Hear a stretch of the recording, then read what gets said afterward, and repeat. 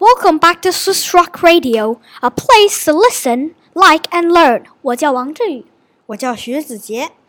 今天我们要介绍古诗以及诗人的故事。柳宗元生于公元773年，死于公元819年，字子厚，汉族，唐宋八大家之一，唐代文学家、哲学家、散文家和思想家，世称柳河东，河东先生。说了这么多乱七八糟的东西，我们应该讲一些关于柳先生的故事了。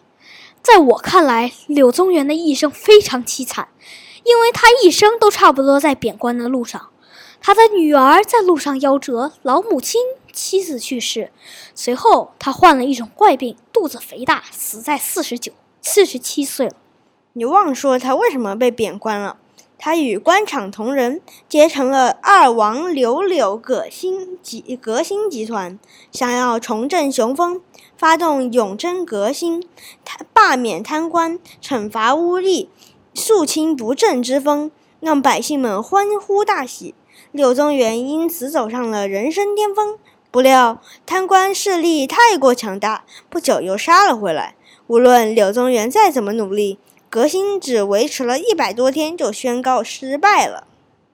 说那么久都抢我词儿了！之后，可怜的柳宗元就迅速跌入了谷底。柳宗元之后就被贬到了穷山恶水的永州，路上有蝮蛇来欢迎柳宗元，空中有马蜂相伴，而水边有沙狮、社工等小虫现身。不到半年，柳宗元就怪病缠身，时而肚子长得像个大皮球，时而膝盖会疯狂颤抖，说话大点声和小点声都可能把他吓出心脏病。妻子去世，母亲病亡，连女儿都夭折了，只剩下孤独与柳宗元终日为伴。在一个冬天，柳宗元独自一个人外出散心。现在该江雪出场，我正讲得入迷呢。我们先来介绍一下大名鼎鼎的江雪。在冬天，柳宗元独自外出散心时，天空突然飘来了片片雪花，让他写下了触景生情的江雪，别打断我了，讨厌，人家就说一下嘛，不理你了，哼。好了，江雪的原文为：千山鸟飞绝，万径人踪灭。孤舟蓑笠翁，独钓寒江雪。山山是雪，路路皆白。飞鸟绝迹，人踪湮灭。峡景苍茫，迷景孤冷，意境幽僻。情调凄寂，渔翁形象，精雕细琢，清晰明朗，完整突出。诗采用入声韵，韵促未咏，刚劲有力。Jerry 大师，现在不是你点评古诗的时候，现在就是时候啊！我要继续了。他的意思是，所有的山，飞鸟全都断绝，所有的路不见人影踪迹。江上孤舟，渔翁披蓑戴笠，独自垂钓，不怕冰雪侵袭，好像全世界只有他一个人。我补充一下，蓑是蓑衣，笠是用竹篾编织成的帽子。此诗写出了孤独。我认为比较有趣的是这4句的开头的头一个字拼起来，千万孤独这个字，这是4个字。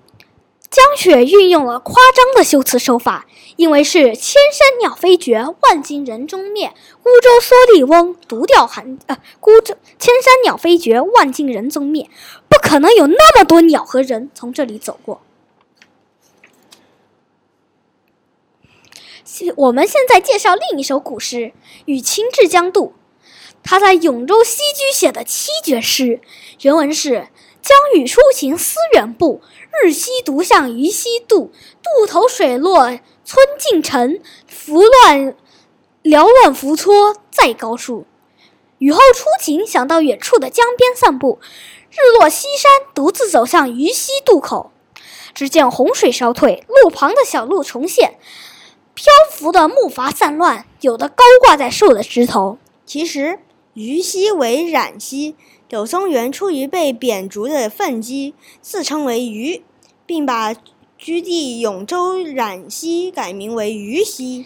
与秦至江渡这首诗运用了夸张修辞手法，因为缭乱浮撮在高处，木筏都挂到树上去了。你说这是不是夸张？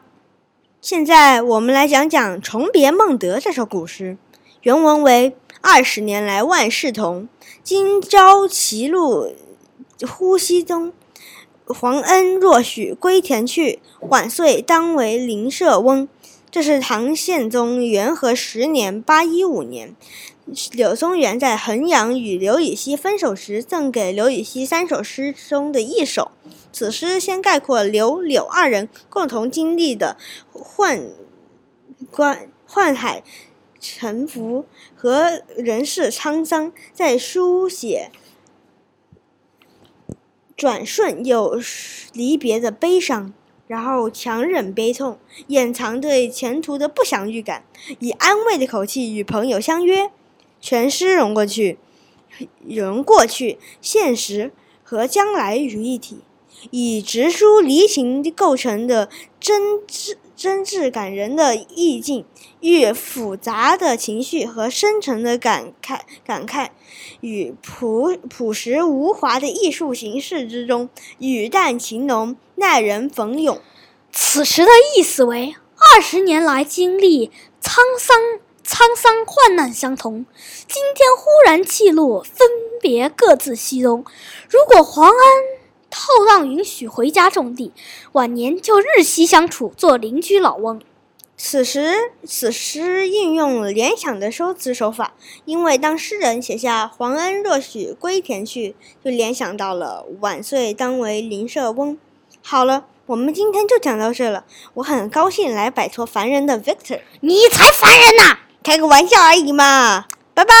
Bye. Well, thank you for listening to Swiss Rock Radio.